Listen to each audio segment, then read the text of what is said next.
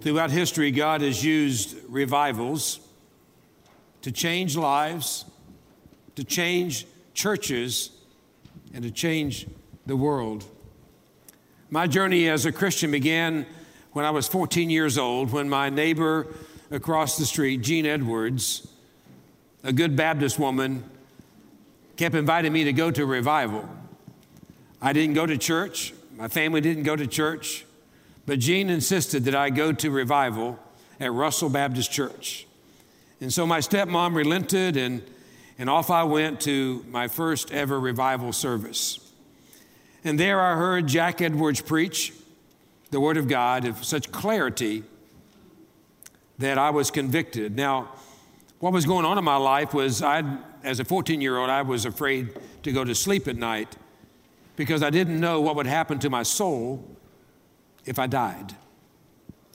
So I would lay awake at night and wonder what would happen to me when I died. When I gave my life to Jesus that night, I didn't fully understand what had happened to me, but I knew that I was no longer afraid to die because I had received a gift of everlasting life through Jesus Christ. My life was changed forever. Now, a couple years later, when I was 16, Reverend Bob Harrington, an evangelist, came and did a revival in Huntington, West Virginia. And our youth group got together to go hear Reverend Bob Harrington. I'd never heard an evangelist quite like Bob Harrington. He was known as the chaplain of Bourbon Street. His ministry took place down in New Orleans, and he was a comic and a clergy and an evangelist. And there was a couple stories that I remembered that impacted me, and I Googled them, and I found them, and I want to play them for you, a little flavor of revival that I heard from Dr. Reverend Bob Harrington when I was 16. I was out in Texas not long ago. I talked to a man on Governor Connolly's staff. As I was talking to him, I said, tell me about Governor Connolly. He was riding in the car with the president when he was assassinated in Dallas, Texas not long ago. I said, what was the governor thinking about when the president was dead on the back seat and the governor there with the bullet in his body? What was the governor really thinking about? He said, well, the governor was thinking about his president, thinking about his nation, thinking about his state, thinking about his family, thinking about his people. I said, come on now. What was the governor really thinking about? He said, well, every time a governor get down to that part, he'd break down and start crying. I said, sure you would. Because whether you're the governor of Texas or shoeshine boy in the French Quarter, when you got a bullet through your body and the death angel moving around your heart, you're not pledging allegiance. You're not checking the validity of the preamble of the Constitution. You're concerned about where you're going to spend an eternity. And I'll always say this again. If the Lord's good enough for you when you die, we ought to try him when we live in. He won't hurt you. I pulled in this Shell station one time, and I pulled up to get me a little gas. See, I never get over $1 worth at a time, and that way you can preach and preach and preach and keep on preaching. And so this guy came back there to put some gas in my tank, and he was leaning over there. He's a thinking man. I could see the filter on his tip, and he was leaning over there, trying to think and fill my tank at the same time. That old Shell sign just a flicking, and I said, hey, man, what? I said, you saved? Am I what? He's a real brilliant fella. I said, are you saved? Yeah. He said, I don't know. I said, what do you mean you don't know? He said, well, I don't know if I'm saved or not. That old Shell sign just a flicking, and my ashes about to drop. I said, man, if you're not saved, you take the S off of that sign, and that's where you're going if your ashes drop in that tank. Now, that was the first time I had ever heard a pastor make people laugh. But I never forgot that story. You know, if you didn't quite hear what he said, if those ashes drop off into that tank, you can drop that S off of that sign, and that's where you're going, if you don't believe. Now, I don't think that's the best way to do evangelism, but it sure got that guy's attention, I'm sure. In my second year here at Mount Horeb, we were praying for revival and praying for God to do something great. The church was small. It was up on the corner of Old Cherokee and Foscalin. Wanted God to do something great, do something special. So I heard that Billy Graham was going to be in Charlotte, and I thought it'd be a great opportunity to get a busload of people from Mount Horeb, well, a small busload of people from Mount Horeb, to go up to Charlotte. And I had not done my homework well because it rained the whole way up there. It rained when we broke out the fried chicken. You got to have a little fried chicken at revival services. And then I also forgot to find out that it was youth night at the revival. And I began to have even greater appreciation for Dr. Billy Graham, because on youth night, he had DC Talk, a Christian rap band that were singing. Now, I didn't have many youth on the bus, and so they were a little concerned as they listened to that rap music that Dr. Graham had playing there in Erickson Stadium in Charlotte, North Carolina. And then after DC Talk got through, Michael W. Smith was going to sing. Now, I figured he would be pretty safe, Michael W. Smith, Friends are Friends Forever, song. And he played the hardest rock and roll music I've ever heard a Christian play. I'll never forget, one of the little ladies leaned down the aisle underneath her umbrella and said, "Pastor Jeff, when's Johnny Cash singing?" And I said, "I don't think Johnny's on the program for tonight." But I'll never forget when Dr. Graham stepped out on the stage in front of 50,000 plus people, most of them young people. It stopped raining, which to me was amazing. And then I heard Dr. Graham begin to talk to those young people, and he talked about Madonna, the rock singer who wore crosses around her neck. And he said, just because you wear a cross around your neck doesn't mean you have a cross in your heart.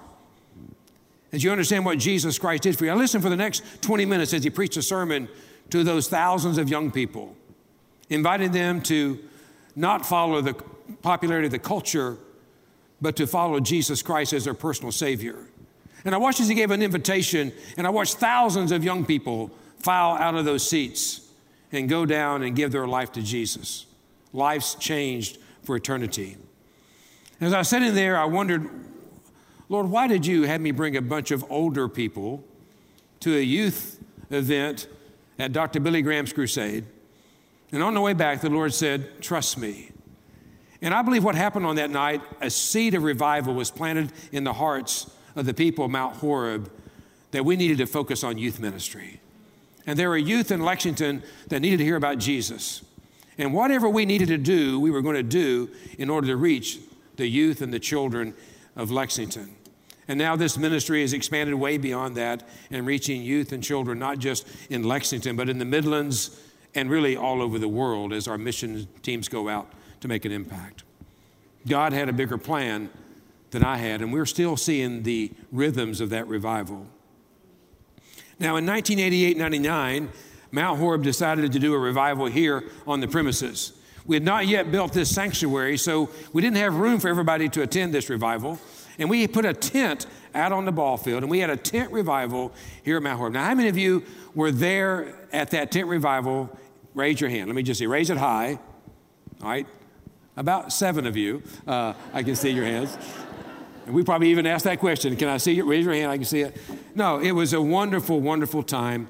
It was one of the first times that Mount Horeb did something outside of the box, outside of the walls of the sanctuary. And we saw that God would bring people to a place where he could do mighty things. And during that revival, many people gave their life to Jesus Christ. And again, the rhythm of that revival still reverberates throughout our congregation. Now, how do you define revival? What is a revival? Let me give you a definition of revival. True revival is when the living God powerfully breaks into human history with the good news of his salvation. It's when God shows up in new and fresh ways.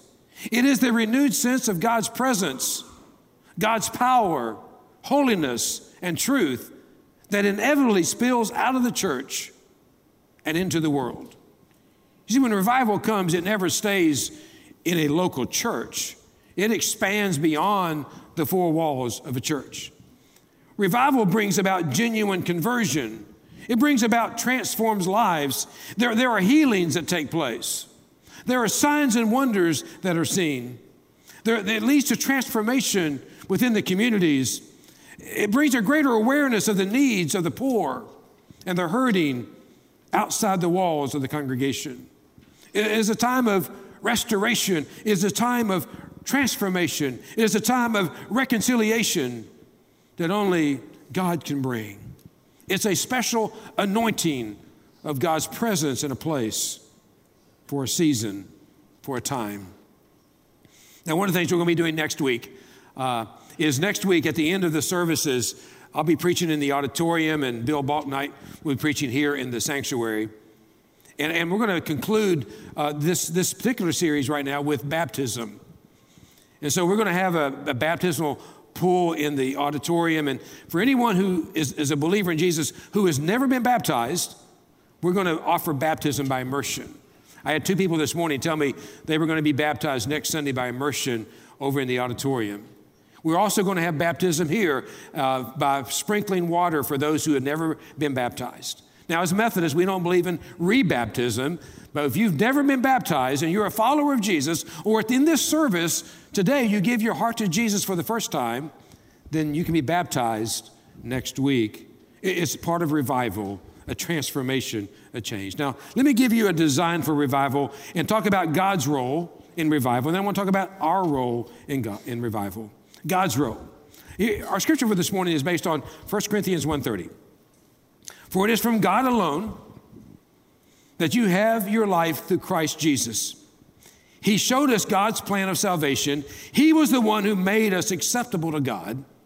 He made us pure and holy and gave himself to purchase our salvation.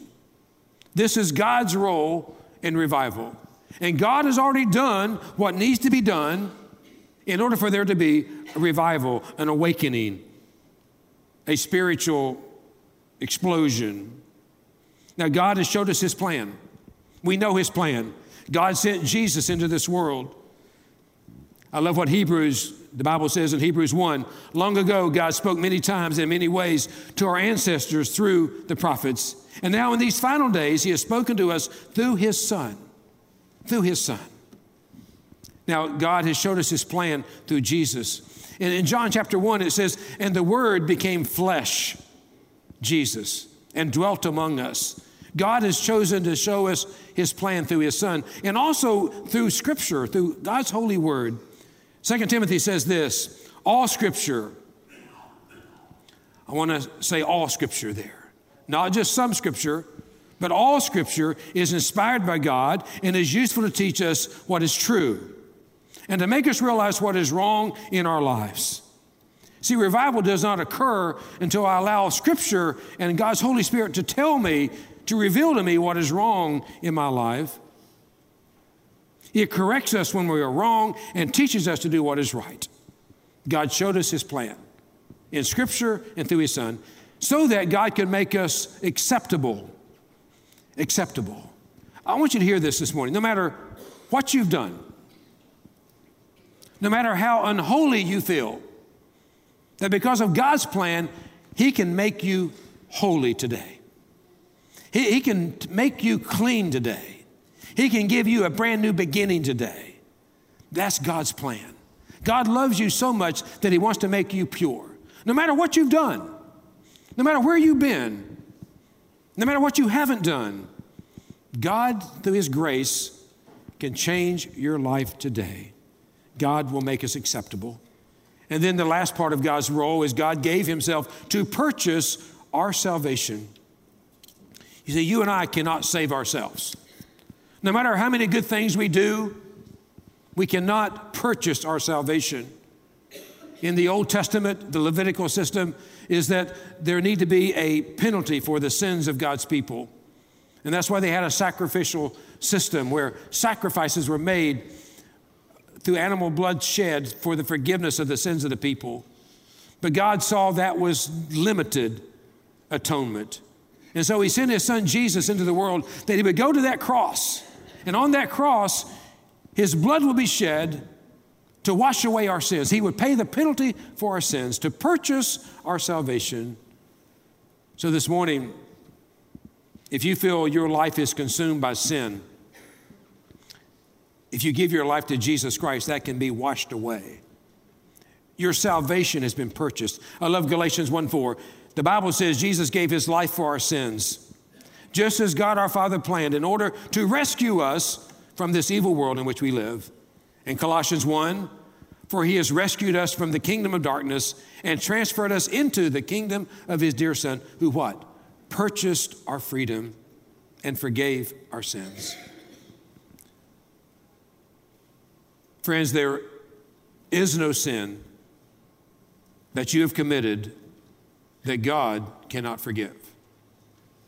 There is no harm that you've done that God will not forgive. That's God's role in revival. Now, what is our role? While God alone is responsible for salvation, we alone are responsible for our response. We've got a choice to make. Lynn and I had dinner with a couple last night, and we were talking about the difference in Baptists and Methodists and Calvinists and Wesleyans. And I said, one of the trademarks of Methodist belief is John Wesley's strong emphasis upon free will. That God gives us a choice whether we will choose to be His people. Whether we will choose to be a part of a great movement of God. And I'm so thankful for the heritage of the Methodist movement. John Wesley chose to break away from the Anglican Church because the Anglican Church was dead. It was dying. It was caught up in the world. It was for the aristocrats. It was for the people that weren't interested in any kind of revival or life transformation. And he kind of broke away. He never stopped being an Anglican, but he wouldn't let him preach anymore in the churches because of his strong evangelical, orthodox, biblical belief. And he founded and formed this Methodist movement that we're a part of. And John Wesley wrote about this Methodist movement, and he said these words: "I'm not afraid that the people called Methodist should ever cease to exist either in Europe or America. But I am afraid lest they should only exist as a dead sect, having the form of religion without the power. And this undoubtedly will be the case unless they hold fast both the doctrine, the spirit, and the discipline with which they first set out." Now, those are prophetic words for a people called Methodist, because the Methodist movement as we know it is in steep decline. Why? Because we have left and not held fast to the doctrine, to the spirit, to the discipline with which we first set out. And I will tell you today that I'm a Methodist pastor because of something that Dr. Billy Graham said in 1977. As I was wrestling about what denomination should I become a pastor in, should I be a Baptist? Should I be a Presbyterian? Should I be a Methodist? I didn't know. Or whatever. I could have checked the whatever. They didn't have a whatever box. Today you got a whatever box. You can be whatever. Didn't have that box in 1977. But I was in seminary. I was making a decision. Okay, where am I going to go? And Dr. Billy Graham said these words, that if revival ever comes to the United States through a denomination, he believed it would come through a people called Methodist because of their strong history of revival, started by John Wesley in England, and because of the connectional nature of the Methodist Church globally. And I said, that's me. I'm a Methodist. And I've been waiting and praying for that revival to take place that Billy Graham prophesied about in 1977. It was the same year that Lynn and I got married in 1977. And together we've been waiting. And I believe that right now, in some form or shape, a remnant of the Methodist movement is getting ready to bring revival to this culture and to this land. And I want to be a part of it. How about you? I want to be a part of a movement of God that brings revival. A church that is alive for the movement of God, where God does things that we don't know what God's going to do. You know, that's what revival is. You know, things happen that we don't know are going to happen. Now, what are the rhythms of revival? And what is our role? Let me give you real quickly. First is a resolve to pray. We've got a resolve to pray, folks. Not pray for our will to be done, but pray for God's will to be done. Hayden mentioned that following this service, right outside these doors, there's a bunch of sheets to sign up for a prayer vigil on Friday the 13th. I love this on Friday the 13th.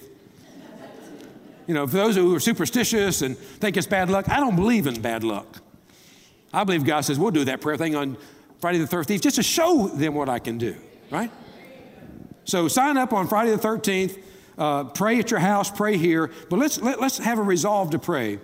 2 Chronicles 7:14, if my people who are called by my name will humble themselves and pray and seek my face and turn from their wicked ways, I will hear from heaven, I will forgive their sins, and I'll restore their land. That's what I want. I want God to move in a powerful way. But we've got to have a resolve to pray. It's not by coincidence that our number one core value at Mount Horeb is to be prayer-driven. We want to be a prayer-driven church because that's where revival begins. I love what Jim Cymbala said, a pastor in New York City. I've discovered an astonishing truth that God is attracted to weakness. He can't resist those who humbly and honestly admit how desperately they need him. Do you want to have revival in your life? Go to your knees and humbly turn to God. The second role we have is repentance. Repentance means that I turn away from my sin. I experience conviction about what I'm doing wrong in my life, and it leads to confession.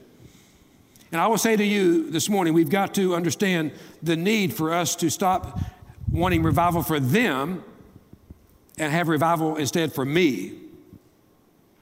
Revival doesn't start with them. Revival starts with you and me, okay? Repentance starts here. You see, when in the Israelites, when they prayed for a great awakening, for God to restore their land, they got in sackcloth and covered themselves with ashes, and they were praying a prayer of repentance for their nation. Not for themselves, but for their nation. You see, we need to pray and confess the sins of our nation. And there are many. There are many. When's the last time you prayed a prayer of confession for Washington, D.C.? I didn't ask you when's the last time you complained about Washington, D.C. When's the last time you confessed, Father God, we have sinned against you as a nation. We have gone against your will. We have broken your law as a nation. As a community, we've got to confess. We've got to repent. We've got to turn and be willing to follow God's call for revival. So I would encourage you to have a resolve to pray, to practice repentance. And then there must be a recovery of biblical truth. Revival happens when there's a resolve to pray, when there's repentance and a recovery of biblical truth. It's great to see our young people in here with the acolytes, other young people here in the room. Psalm 119. How can a young person stay pure? It's a tough question in this world. What does the psalmist write? By obeying your word. I've tried hard to find you. Don't let me wander from your commands. I have hidden your word in my heart that I might not sin against you. Now, to get ready for this series, even on Friday when I was out walking, I was listening to sermons by Dr. Billy Graham, who I think is one of the greatest evangelists that has ever lived. I mean, the results speak for themselves. And Lynn and I were listening a couple weeks ago to a Billy Graham sermon, and I was struck by how many times he said, the Bible says. If you ever heard a Billy Graham sermon, can't you hear him say that? The Bible says. He didn't exactly say it like that. I can't speak North Carolinian. But the Bible says, or the Bible teaches. So we stopped the tape, or the YouTube thing we were watching, played it back, and I said, Lynn, you count how many times Dr. Graham says, the Bible says, or the Bible teaches. It was a 32-minute sermon. And in a 32-minute sermon, Dr. Billy Graham said, the Bible says, or the Bible teaches 47 times. 47 times. Now, let me just tell you that Dr. Graham did not always believe that. Early in his ministry, he struggled with the Bible. He wrote this, in 1949, I had a great many doubts concerning the Bible. That sounds like 2019 to me. I thought I saw an apparent contradictions in Scripture. Sounds like 2019 to me. And when I stood up to preach, I lacked authority. And like hundreds of other young seminary students, I was waging the intellectual battle of my life. It sounds like 2019. Because right now, one of the great reasons for the decline of mainline denominations in this country and around the world is because of how liberal our seminaries have gotten and how far away from the scriptures they've gone. But Billy Graham was having that struggle in 1949. He and fellow evangelist Charles Templeton, who is considered by many to be a better preacher than Graham, who had a brighter future than Graham, they debated back and forth on the authority of Scripture. And Templeton was a student at Princeton Theological Seminary. And Templeton told Graham that they were behind the times, that no one took the Bible seriously anymore, and that we don't want to be on the wrong side of history. Now, I can tell you over the last 2 years, I've been told by a good many people, well, Jeff, you don't want to be on the wrong side of history. History is changing. The culture is changing. You don't want to be on the wrong side of that. And my response has always been, I'm not going to be on the wrong side of Scripture. We need to be on the right side of Scripture. And finally, Graham writes, in the foothills of L.A., I surrendered my will to the living God. I knelt before an open Bible and said, Lord, now I want you to hear this. Lord, there are many things in this Bible that I do not understand. Can I get a second to that? There are many things in this Bible that I do not understand. There are things in this Bible, he says, that are hard to accept. But you said, the just shall live by faith. And here and now, by faith, I accept the Bible as thy word. I take it all with no reservations. Now, I can tell you, as a young seminary student in 1977, 78, I made that decision. When I stood before the United Methodist Church and was ordained as an elder in the United Methodist Church, I said that I believed in all of the Scriptures. Not some of the Scriptures, but all of the Scriptures. And today, if there's going to be a revival, there must be a return to what we believe about the Scriptures. Graham goes on to say, within 6 weeks, we started our Los Angeles crusade. And during that crusade, I discovered a secret that changed my ministry. I stopped trying to prove that the Bible was true, and I found myself saying this over and over again, the Bible says. The Bible says. The Bible teaches. And that authority created faith, and that faith generated response. And hundreds of people were led to Christ. And a crusade that was scheduled for 3 weeks lasted 8 weeks in Los Angeles. Thousands and hundreds of thousands of people were in attendance. And listen to what Graham said. The people were not coming to hear a great orator, nor they were interested in my ideas. I found they were desperately hungry to hear what God had to say through Holy Word, through Scripture. I believe that same thing is true today. I believe that people are hungry to hear God's Word. And we've got to preach and teach God's Word. Jesus came full of grace and full of truth. Now, the results of Graham's preaching speak for themselves. It's most experts would agree that he preached to over 210 million people in 185 countries. Estimated that 3.2 million people gave their life to Jesus because of his preaching. Did you know that in the summer of 1957, that Billy Graham preached for 16 consecutive weeks in New York's Madison Square Garden, sold out every night? Can you imagine that happening today? If there was a revival in New York City, no longer Madison Square Garden, there's bigger venues in New York City now, but for 16 weeks, people came to hear the gospel of Jesus Christ. Do you think that would change the city of New York? I believe it would. I was blessed to hear 2 weeks ago that Greg Laurie, pastor in California of a non-denominational church, did a crusade. 110,000 people came to a stadium to hear the gospel. We need a revival. We need an awakening in this country. On my way to church 2 weeks ago, preparing to preach this message, Lauren Daigle came on the radio. Lauren Daigle is a young woman who's a phenomenal Christian artist. Her music is everywhere right now. All these other TV shows that are not Christian at all are using Lauren Daigle's song. And her song, You Say, 38 million YouTube views. Isn't that amazing? And here's the words. You say I'm loved when I can't feel a thing. You say I'm strong when I think I'm weak. You say I'm held when I'm falling short, and I believe what you say to me, I believe. We need to let people know what God is saying to them, that God loves people, that God loves people so much that he sent his only son to die on a cross so that our sins could be forgiven and the penalty could be paid. Whenever that happens, my friends, there's a reality of God's power and presence. Revival is his arrival. And I can still see those hundreds and hundreds and hundreds of students walking down those steps in Erickson Stadium. And I want God to do it again. Amen? Will you resolve to pray? Will you practice repentance? Will you recover the value of biblical truth? Because revival is incarnational, it's not institutional. Revival is not creating an event, but an environment for God to move. Now, as we prepare to wrap this up, why did God show us his plan? Why did God have to make us acceptable?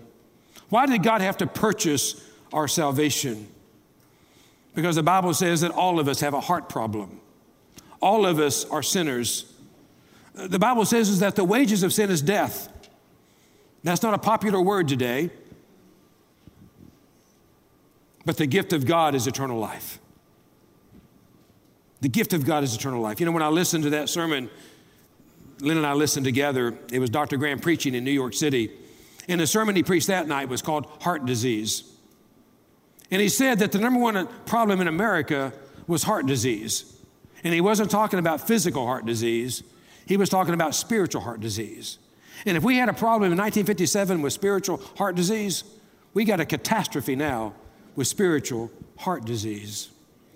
See, the Bible says our hearts are the center of our emotions. It is a source of love, fear, courage, anger, joy, and sorrow. And when God looks at us, he does not look at our bank accounts. He does not look at how we're dressed. He does not look at what we're driving. He does not look where we live. He looks where? He looks at our hearts. He examines our hearts. He looks at our thoughts. He looks at our motives. And God asked a simple question this morning. How is your heart? How is your heart? In talking with my doctor about heart rhythm, he explained to me, and I may not get it right because he's a lot smarter than I am, so don't use this as a diagnosis by any means, but that I have 4 chambers in my heart, and that for my heart to be healthy and to be in rhythm, I need to get the same amount of blood for the same amount of time in the 4 chambers of my heart. And if I'm not getting that, my heart's not going to function. And I'm not going to be able to be the person that I want to be. I'm not going to be able to do the things I want to do because my heart is not functioning right. And if it's not treated, it can be fatal. And my friends, the same is true for us. If our heart is out of rhythm with God, our hearts are not right with God, then we will not be able to function and be the people that God made us to be. And the people that are going to suffer are our family and our friends and our work because our hearts are out of rhythm with God. And it will be fatal. It will be fatal. You know, when I have my annual physical, the first thing that my doctor does is give me an EKG because he wants to know if my heart is okay. He wants to know if there's any irregular rhythm in my heart. And this morning, I want to ask you that question. Is your heart right? Not is your body right, but is your heart right with God? Not your neighbor, not your spouse, but is your heart right with God? The book of Amos, chapter 4, verse 12 says, prepare to meet thy God. Everyone in this room is going to die. In some shape or another, we're going to die. That's just reality. Some of us are going to live a long, long time, but we're going to die someday. And before we meet God, our hearts need to be right with God. I was afraid to go to sleep when I was 14 years old because my heart was not right with God. And once he made my heart right, I slept like a baby because I knew that he had my life in his hands. The Bible says that you can know today that your heart is right. I'm going to close with this verse, Ezekiel 36. Then I will sprinkle clean water on you, and you'll be clean. Your filth will be washed away, and you will no longer worship idols. and I will give you a new heart and will put a new spirit in you. I will take out your stony, stubborn heart and give you a tender, responsive heart.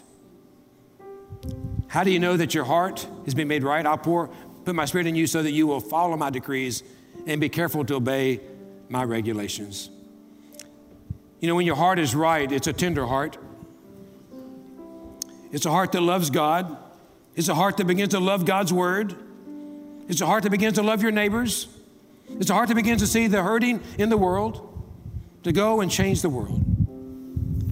So I don't want anybody to leave here this morning without you answering the question, is your heart right? We're going to stand and sing a closing invitational song. We want to invite you to come to the altar to make your heart right with God. We'll stand and sing together. I surrender all. I surrender my heart to you, Father. I would ask you to come and pray for revival. There'll be people coming to pray with others. So let's stand, let's sing, let's not hesitate. Let's move forward. Let's revival begin this morning in your heart and in my heart. I surrender all.